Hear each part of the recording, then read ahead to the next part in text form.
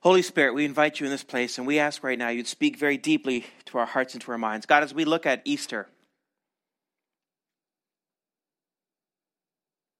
Lord, I pray that we would rediscover, reimagine what it was like to experience the tragedy and the triumph that Easter represents for all of us, Lord. Thank you for your presence, your Spirit, which is here. I pray, God, that you would create something new in us this morning. In Jesus' name, amen. Well, good morning and welcome, and thank you so much for joining us. If you're visiting with us, we want to say welcome to you. We are starting a brand new series this week that we are going to kick off. But let me just say something about last Sunday real quick here, and I'm going to edit this out of the podcast that we normally have. Last Sunday was amazing. Like, honestly, Sal and I were at the front here, and we kept saying it's the line that never ends. And I want to say thank you to everyone who came forward for prayer, to Talia and the worship team who did a marathon worship session, and to everyone clean up. But honestly, here was what really struck me the most. The majority of people who came to the front for prayer, it was for someone else. They came forward saying, I would like prayer for this individual in my life who doesn't know Jesus. And that spoke volumes to me, because at the end of the day, whatever we are as Christ followers, whatever we are in our faith, is so amazing to see a community that says, you know what, we just want others to experience what we've experienced. We want others to know what we know as well. And so I just want, for those of you who came forward for prayer, I've been praying for the requests. For those that remember, just bring them to the Lord this entire week. And that I hope that for those of you who were asking for requests, whether it's healing or whether it's for other people, continue to pray into that. Don't let it go just for the Sunday morning. And one of the things we talked about as elders was that there is this desire for more time for prayer and for worship, for intimacy, and we want to kind of actually shift some things in church, so we are able to create that atmosphere to provide that opportunity. So we are going to be announcing some things in the future for that. Okay, that's it. So this morning we are going to start a new series, which is going to lead us into Easter. And again, as many of you know, as I said before, pastors can kind of get frustrated with Easter a little bit. Like, how am I going to say anything about Easter that you already haven't heard or haven't already experienced? But I think this morning that I think I may have done it. We'll see. Okay, so the series is called Witness, and this morning the subtitle is A Tale of Two Marthas. Before we kind of jump into that, let's take a look at this quote by a guy named H.G. Wells. H.G. Wells says this: "I'm a historian, I'm not a believer, but I must confess as a historian that this penniless preacher from Nazareth is irrevocably the very center of history. Jesus Christ is easily the most dominant figure in all of history." And I think it's absolutely true, right? This Jesus person, and whatever path of faith, or if you're not even someone who believes, you just kind of wanted and thinking there'd be a movie this morning, wherever you are in your journey, Jesus is somebody who is pivotal. He's controversial. He is at the very center of all of history, and that's absolutely correct. But the thing that's frustrating about Jesus, if I can use that term in its proper context, is that we don't really know a lot about who he was as an individual. Like, we don't know his hobbies. We don't know what he looked like. Was he bald? Was he overweight? What did he was he rocking the mullet? We don't know what Jesus looked like. And the thing is, though, to the gospel writers, that wasn't what was important to them.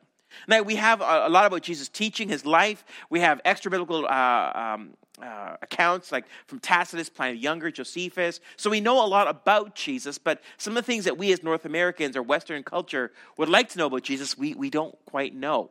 And so what H.G. Wells is saying here is kind of like, how do we kind of really understand and wrap our minds around Jesus? For many of you know, I've been a fan of Sherlock Holmes before it was cool, before the Cumberbatch days. I as a kid, I love murder mysteries. I love that whole idea of how the brain works and solving puzzles. And there's this one quote from one of Sir Arthur Conan Doyle's fictional writings on Sherlock called A Scandal of Bohemia. And Sherlock is having a conversation with Watson, and he's trying to explain to Watson how exactly he does what he does. And this is what he says. He says, "You see, but you do not observe. The distinction is clear. For example, you have frequently seen the steps which lead up from the hall to this room." "Frequently," Watson replied. "How often?" "Well, some hundreds of times." "Then how many are there?" "How many? I don't know." So what's Sherlock saying to Watson? He says, you've walked up to this room hundreds of times. Do you know how many steps you've taken to get here? And Watson's like, why would I know that? Now look at his response. Quite so. You have not observed, and yet you have seen. That is just my point. Now I know that there are 17 steps because I have both seen and observed. What I love about how Sherlock and how Sir Arthur Conan Doyle kind of envisioned this fictional character called Sherlock, although he wasn't really fictional, but that's a whole other conversation, is this guy didn't just see the world, but he observed it and understood it. This series that we're going to kind of jump into wants to look at Jesus. We have seen Jesus, but have we really understood him? We've really observed him. Have we really kind of wrapped our mind around who Jesus was? And that's really why I called this series Witness. It's because we need to bear witness to Easter, but in a way that's a little different. In John chapter 11, there's kind of an extraordinary verse that you don't hear mentioned about a lot, but in John chapter 11, verse 5, it says this about Jesus. Now, Jesus loved Martha and her sister and Lazarus. We know about Jesus through Mary and Joseph, his parents. We know of Jesus through his disciples. We know of Jesus through the people who didn't like him, the religious leaders, the Romans. We even know Jesus through some of the curious people like, well, who are you? But we've never really asked ourselves, how did Jesus' friends think of him? Like, how did Mary, Martha, and Lazarus, these three individuals that pop up in the Gospels a couple of times, how did they see Jesus? Well, I would propose to you this morning, as I want to look over the next 3 weeks, or actually not 3 weeks, 3 teachings on this, is that these individuals had a very unique perspective of Jesus, and how they saw Jesus actually revealed a little bit of the Easter story for us. And it's interesting to say that, Jesus loved these three individuals. And of course, I think it's easy to say that, well, Jesus loved everybody. Well, yes, but these three, for some reason, had a very unique relationship with Jesus. And how they approached him in the couple of times they've encountered him that is recorded, it says a lot about Jesus. We actually don't know how Jesus knew them. Facebook friends, we don't know how they encountered it, but we do know that this relationship was there and that Jesus popped in on occasion for this. If you have your Bibles, you can turn to Luke chapter 10. We are going to be sitting there for this morning and look at this idea. And in Luke chapter 10, again, is not a typical Easter chapter, but you'll understand where I'm going with this. Let's talk a little bit about these three. We know little about the background of Martha, Mary, and Lazarus. They may have been well-to-do orphans who had management of their own lives, since there is no mention of their parents. Moreover, the eldest of the three, Martha, appeared to be in control of the household. So commentators have said, okay, who are these three and how do they exactly exist? And people have kind of put different theories together. One that I think makes the most sense, actually, is that Martha was a wealthy widow who took care of her younger siblings. So whenever we hear Mary, Martha, and Lazarus, there's no mention of parents or spouses. So that leads us to kind of go, well, in first century Roman Jewish culture, how did a woman kind of oversee a household? And again, without getting into too many specifics, it was difficult. But one of the most obvious answers for that is that Martha was married at one point in time, and that her spouse probably passed away, leaving in control of the house, for which, again, within the culture context, makes absolute sense. And we know they're wealthy, and we'll see why through this morning, but also next week on Friday, Good Friday as well, too. So that kind of lays a foundation of who these people were and their relationship with Jesus. Well, in Luke chapter 10, we see one of the first accounts of them in a very famous passage. In Luke chapter 10, verse 38, it says this: As Jesus and his disciples were on their way, he came to a village where a woman named Martha opened her home to him. Again, very important, right? Whose home is it? Martha. Not Martha's husband, not Martha, Mary, and Lazarus. It was Martha's home. Okay, so we know that Martha kind of oversaw her home and kind of gave leadership in her home, which again makes complete sense. So this is the first time these three are kind of mentioned to us in Jesus' ministry. And now look what the next verse says. She had a sister called Mary who sat at the Lord's feet listening to what he said. I'm not going to unpack this verse till Good Friday. Good Friday is Mary's story more closely. But what's important here is that whoever Mary was, she had gotten to the very front to sit at Jesus' feet to hear him. Now, I love this next passage because this is the one that I relate to the most, and I'll explain to you why in a second. But Martha was distracted by all the preparations that had to be made. She came to him and asked, Lord, don't you care that my sister has left me to do the work by myself? Tell her to help me. Now, as many of you know, I have 5 older sisters, and one of them is here to kind of verify everything that I'm saying to you. When we have family gatherings, right, my sisters will get together, and they will kind of plan the meal, and they'll put it together. My 5 sisters are amazing cooks. They just absolutely are. But let me tell you my relationship with them. When we have family gatherings, and it's time for people to bring meals, so among my 5 sisters, they'll say, well, you'll bring this dish, you'll bring this curry, you'll bring that. I bring the pop. That's kind of how I roll, and that's how I actually think I'm an okay cook, but compared to them, I'm nothing. And so when it comes down to family gatherings like Good Friday and Easter Sunday, they'll say, well, okay, brother, if you could bring the pop and the plates, because we don't think you can screw that one up, and if you could bring that, that would be fantastic, right? That's kind of my role in our family, and surprisingly, I'm okay with that at this point in time, right? Because I just have to pick a pop. That's easy, right? But now look at Martha, okay? Look how Luke describes her. She's distracted. Now, if you've ever had company pop in, it can be somewhat daunting to kind of prepare yourselves for them, right? Jesus and his disciples and anyone else who might be with him have just shown up. And so Martha's like, okay, Jesus is not texting her ahead of time, be there in a half hour, be there in a day type thing. It's just, he shows up. And of course, Martha, being the good host that she is, goes into the kitchen and starts getting preparations made. But Luke says, not that she's diligent, not that she's faithful, but Luke says that she's distracted. Now, look what it goes on to say, right? Lord, don't you care? See, what's interesting about this is that we have seen Martha in many different ways, but what Martha is actually saying to Jesus is, Jesus, don't you care about me? I'm in the kitchen with my servants trying to get ready for you and your loser disciples who just popped up unannounced. I'm trying to get the good hummus and the pita breads and whatever else Middle Eastern, whatever they would have. They're putting that together, right? And there's Mary sitting at the feet of Jesus. So she comes in, she sees her sister. I would say to you, her youngest sibling, Martha being the oldest, Lazarus being the middle child, and then Mary being the youngest. She sees her youngest sister sitting there. Now, again, as I have had my older sisters, there has always been this, my oldest sister, her name is Veronica, and my mom has passed away many years ago, and so she's kind of, I would say she's the matriarch of the family, but basically Veronica says jump, we all say how high, and nobody, we don't mess with Veronica, she's clearly in charge, and although some of my sisters will get delusions of grandeur, we all kind of default towards my sister Veronica. What's interesting is sometimes, my sisters will be in the kitchen working, and if one of them will have escaped or wandered to maybe get, be sociable and talk to people, one of my sisters will pop their heads around the corner, or I'll say, well, this dish isn't going to take care of itself, or that's not going to take care of themselves. Then they'll pop up and head back in and take care of it. And of course, I brought the pop, so my job is done. So I just get to sit there and just kind of complain that the food's not ready yet. You get the point, right? So Martha comes out, sees her sister, right? And this is something I think we can all relate to. If you have siblings, or if you have any size of family, this is a comment that it's not unfair. And this is the thing with the stories. I think we look at Martha and we see her as kind of like, Martha, relax.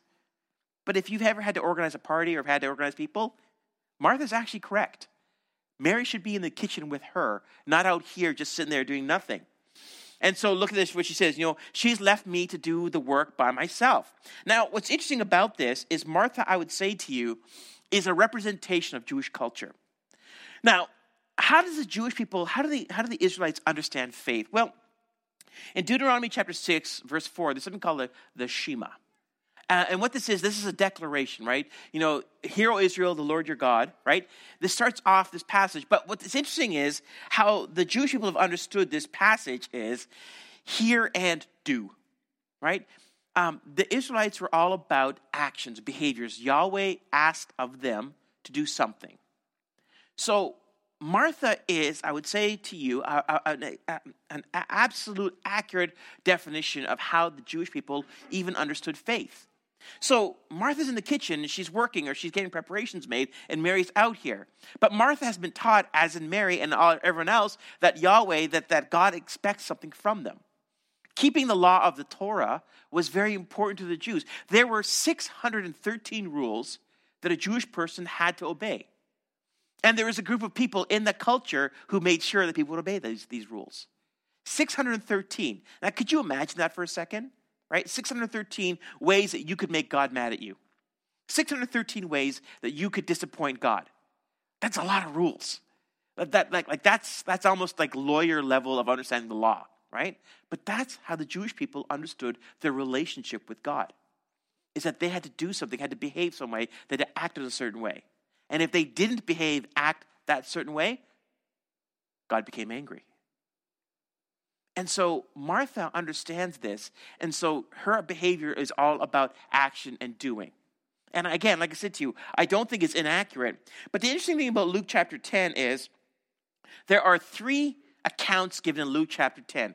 Now remember, when Luke is writing his gospel, he's arranging these accounts, these eyewitness interviews he's had in a certain order, right? It's not haphazard. He's not writing it and giving it to his secretary, okay, now put this together in a book, right? He's interviewed, he's put all these people together, and now he's putting these stories together. Now the reason why that's important is because Luke chapter 10 has 2 other accounts before we get to Mary. And these 2 other accounts are important to understand the conversation between Mary and Martha. So we're going to take a look at these 2 other accounts so that we can make sense of Mary's and Martha's account, and that we can also kind of make sense of Easter as well too. So in Luke chapter 10, verse 1, it starts off like this. After this, the Lord appointed 72 others and sent them 2 by 2 ahead of him to every town and place where he was about to go. Now, this is really important. Jesus didn't have 12 disciples. He had 72 disciples. We forget that. We know about the 12, but we forget about the 60, right? And so in Luke chapter 10, these 72 people have been with Jesus for a period of time. We don't know how long, but a certain period of time. One commentator thought maybe about 6 months to a bit longer than that. So we say that they've been enough with Jesus, so they've seen his teaching, they've been with him, so they have a good sense of who he is, right? And Jesus commissions these 72. He says, okay, go. Go to these towns, proclaim the kingdom of God is arrived. Go and tell people about what's going to happen. And he gives them instructions, right? So they go out, the 72, pair by pairs, go out, they proclaim the gospel, they proclaim about what's going on, and then they come back. And look at verse 23 and 24. This is what Jesus says. Blessed are the eyes that see what you see. For I tell you that many prophets and kings wanted to see what you see, but did not see it, and to hear what you hear, but did not hear it. Now, what's he saying to them? That, you know that thing called the Old Testament, where you had David and Ezekiel and Isaiah and these prophets and these kings? They all wanted to witness what you've just witnessed. Because what you have just accomplished is the beginning of a new understanding of a relationship with God. So Jesus is excited, and they come back, and they're like, we did some amazing things, and Jesus is excited. Matter of fact, he's so excited that this is what the Bible says about, in verse 21. And that time, Jesus, full of joy through the Holy Spirit, said, I praise you, Father, Lord of heaven and earth, because you have hidden these things from the wise and learned, and revealed them to little children. Yes, Father, for this is what you were pleased to do. He's excited. Jesus is genuinely excited that these 72 individuals have understood at some level what the kingdom of God was all about and the message that Jesus had. But that's not the rest of the story, is it? Because at some point in time, these 72 go from 72 to 12.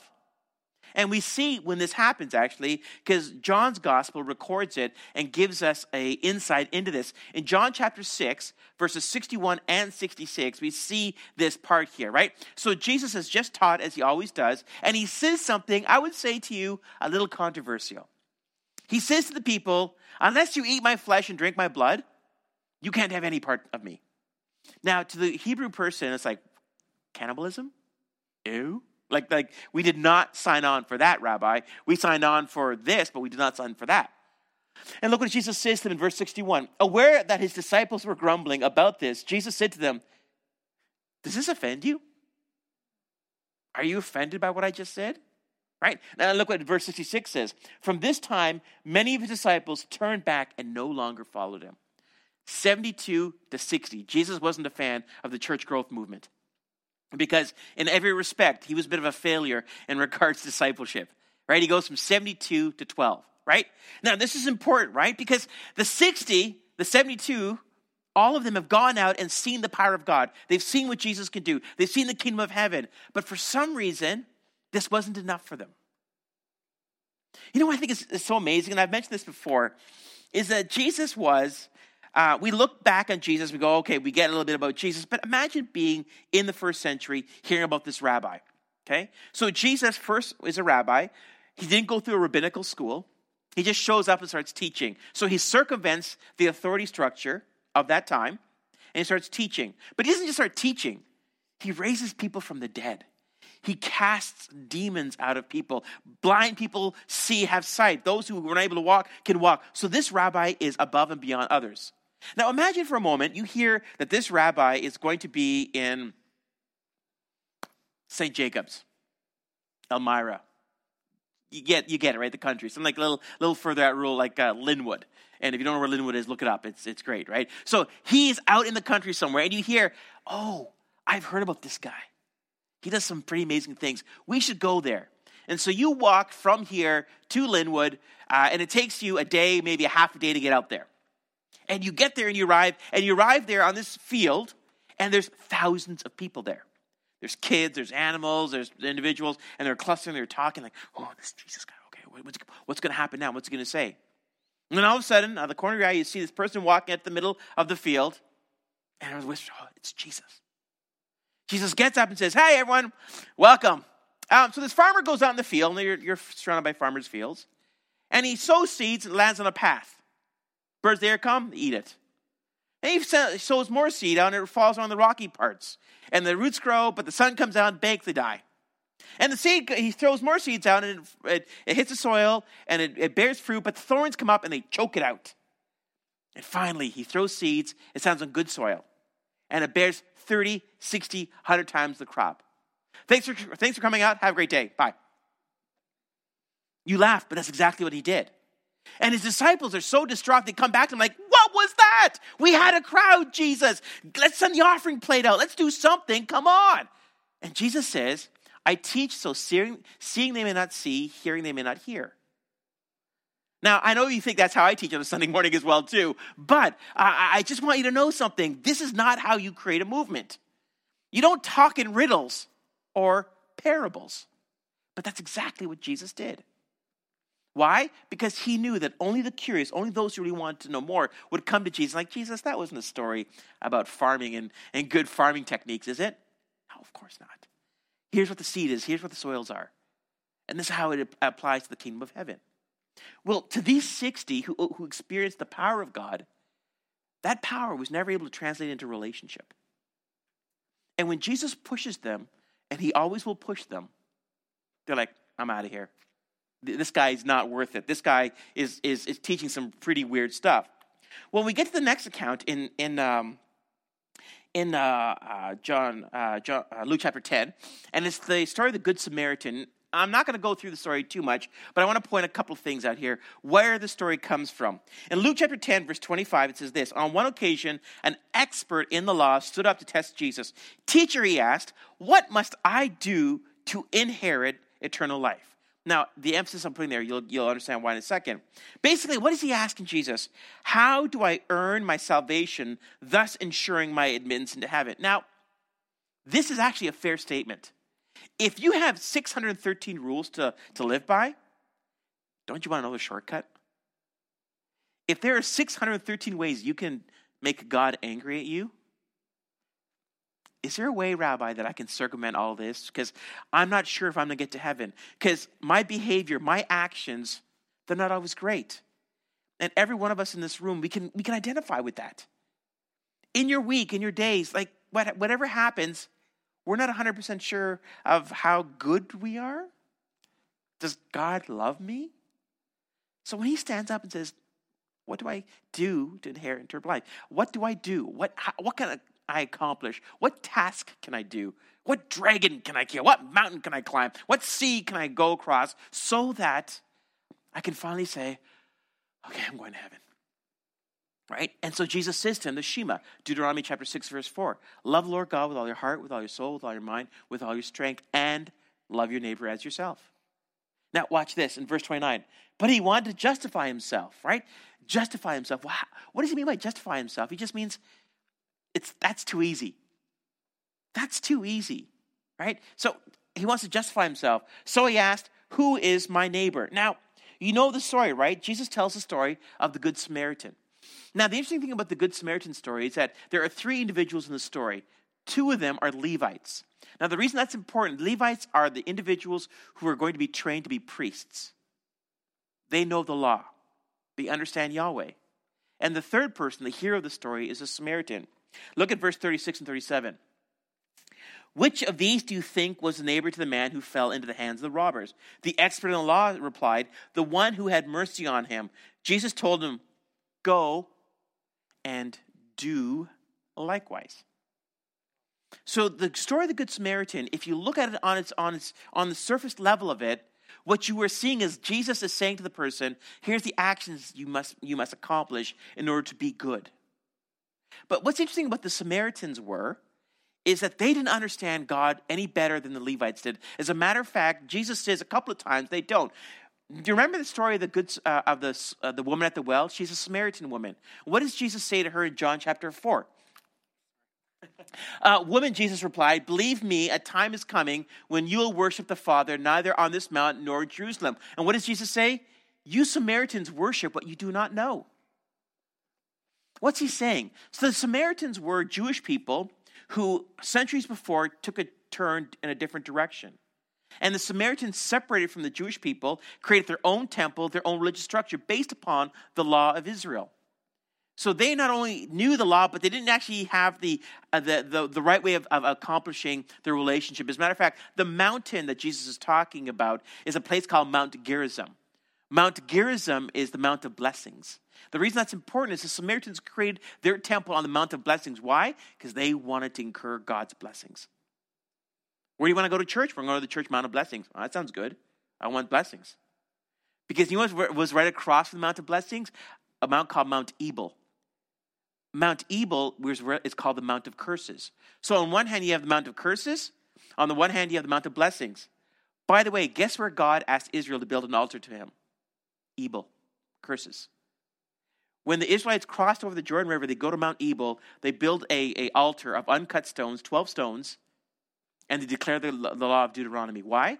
Because God's saying to them something very important. You can't earn my blessing. You will never be good enough. You will never be perfect enough. You will never fulfill all the requirements of the law. But the Samaritans go, you know what? Ebal, that's for you Jewish people. We're going to go to the Mount Gerizim. We want the blessings of God. There's some preachers who preach that today too. Right? Act this way, give this much, and God will bless you. Pray this prayer, and God will bless you. Right? Mount Gerizim is Mount of Blessing. But Jesus says about the Samaritan woman, you don't really know God. You know an aspect of God. You want God's blessing, but you don't really want to know him.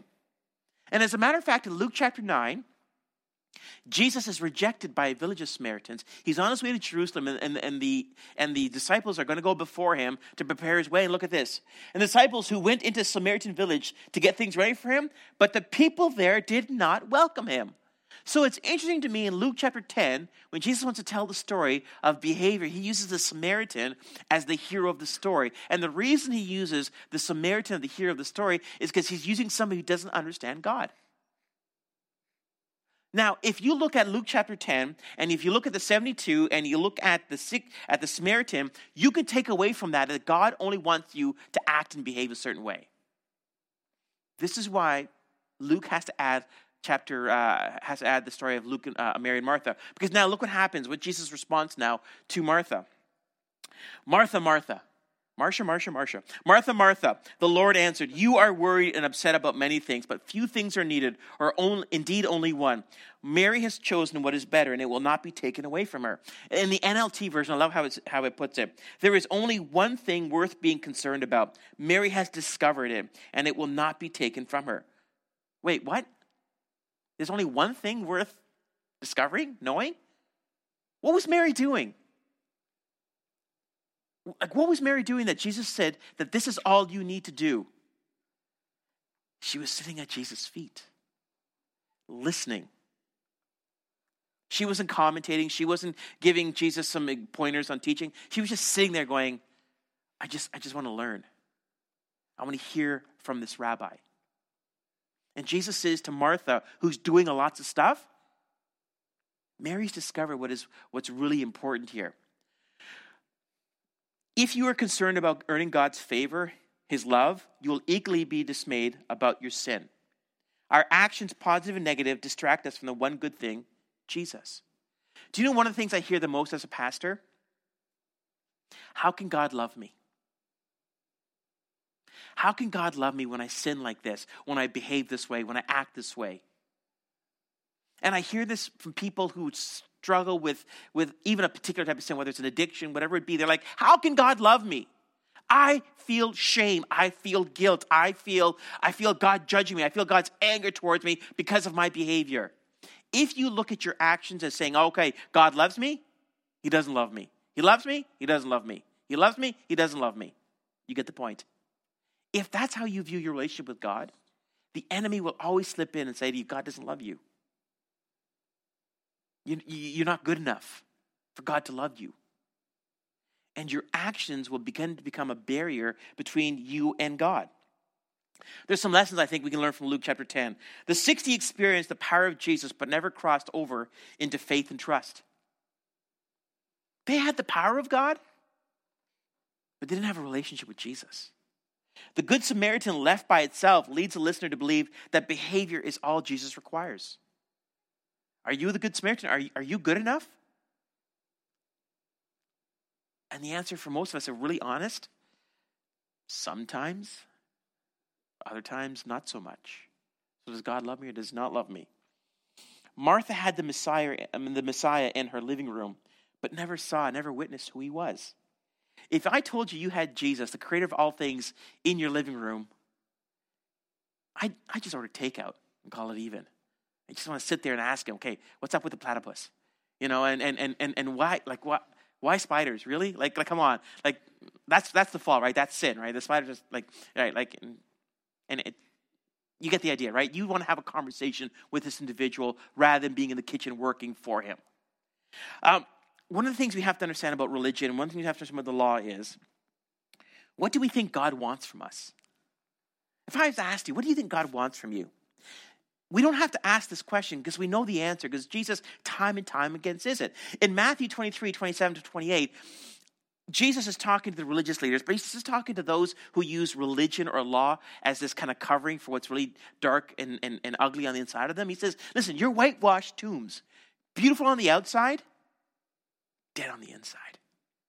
And again, in Matthew 15, he's quoting Isaiah chapter 29. These people honor me with their lips, but their hearts are far from me. They worship me in vain, but their teachings are what?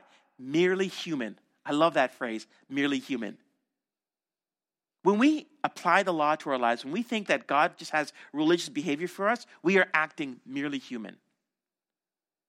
And when we act merely human, we allow the enemy to speak to us in human terms about our faith and who we are. And Jesus and God is trying to tell us, listen, I know who you are. I know what you hide inside. Right? Easter is a radical transformation of the requirements of faith. God moves past our hard outer shell of behavior to wrestle with our darkness that we hide within. Why does Jesus say time and time again, especially in the Sermon on the Mount, Matthew 5-7, if you look at a woman lustfully, you've committed adultery with her? That's a very uncomfortable statement. If you are angry with your brother, you've committed murder. That's an uncomfortable statement. See, Jesus was trying to teach the Jewish people something. You've created these 613 rules as a hard outer shell, but the inside of you is far from God. He answered, this is again Jesus speaking to the Pharisee, the religious leader. Love the Lord God with all your heart, with all your soul, and with all your strength, and with all your mind, and love your neighbor as yourself. Belief must precede behavior, but behavior is a reflection of belief. That's going to twist your noodle a little bit when you think about it. Right? If you go behavior first, you act rightly, but you think you actually have this insecurity about your relationship with God. Belief must precede behavior, but your behavior is a reflection of what you believe. It's a tension that Easter holds together quite nicely. Because it's one thing to say God loves me. It's another to see Jesus hanging on the cross, to understand God really loves me. He really loves me. This act, this thing that took place thousands of years ago, of God himself coming to walk amongst us, to endure the humiliation of the cross, God really loves me. God really loves me. I love how Tim Keller says it, or Timothy Keller, but we're friends, so you get the idea. The gospel is this: we are more sinful and flawed in ourselves than we ever dare believe. And yet, at the very same time, we are more loved and accepted in Jesus Christ than we ever dared hope. These are the two tensions that Easter holds, and this is the tension of Martha. Martha is behaving and acting in a way that she's hoping to get God's favor, Jesus' favor. But remember I said to you, there's a tale of two Marthas?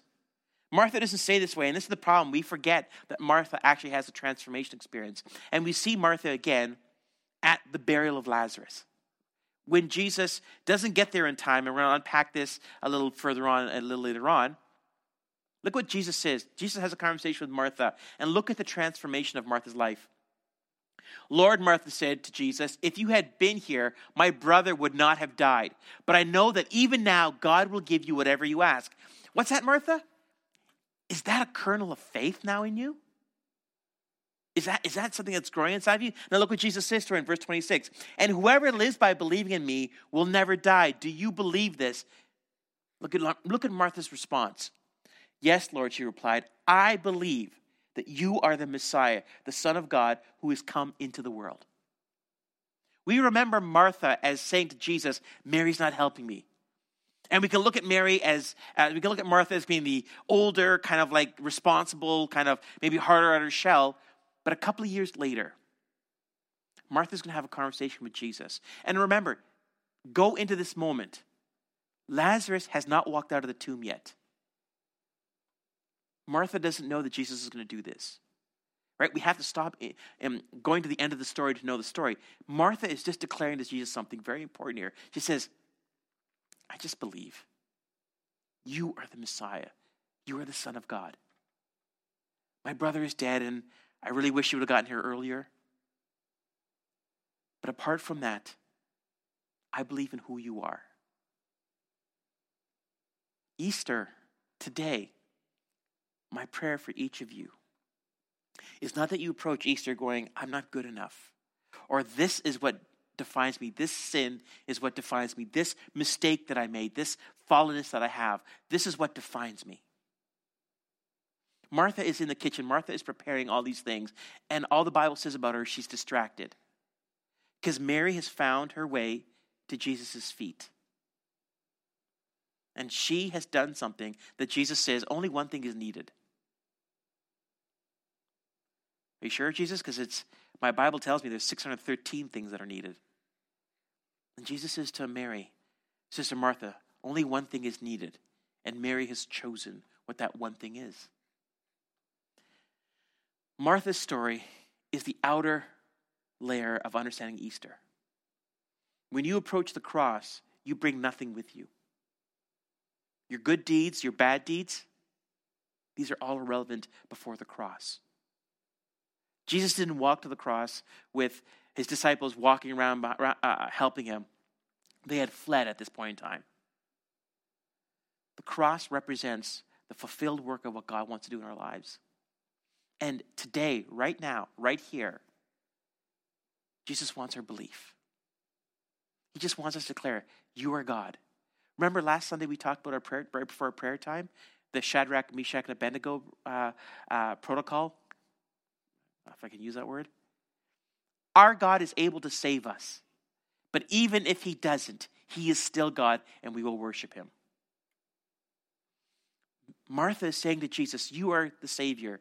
You are the Messiah. And even if you don't raise Lazarus from the dead, you are still God and I will still worship you. I will choose the one good thing, and that's you, Jesus. You are the good thing in my life. When my life falls apart, you are the good thing. When my spouse disappoints me or distracts me, you are the good thing. When my siblings do that, when my friends do that, when all that does that, Jesus, you are my one good thing. You are my one good thing, and I will just sit at your feet. Broken, falling apart, I will sit at your feet and I will listen to you because that's what you require of me. Let's pray. Jesus, I thank you. I thank you that you see us and you love us. We are more broken than we even can imagine, but we are more loved than we ever dared hope. Easter is all about hope. Easter is the truth that comes into a lost and dying world and says there is something more. Easter speaks to our brokenness, to our sinfulness, to the darkness that we hide from everyone else. And Easter declares the one good thing, and that is Jesus. And sometimes the circumstances of our lives don't change. And sometimes we continue to struggle with the sin, the addictions, whatever it would be. We still struggle. But Holy Spirit, I pray you would bring us to Jesus' feet, where we would sit at our Savior's feet and just listen. And just hear the one good thing, and that is Jesus. Lord, for anybody in this room who feels guilt or shame or whatever it would be, lack, I pray right now, Holy Spirit, that you would come and you would feel that. You would heal that.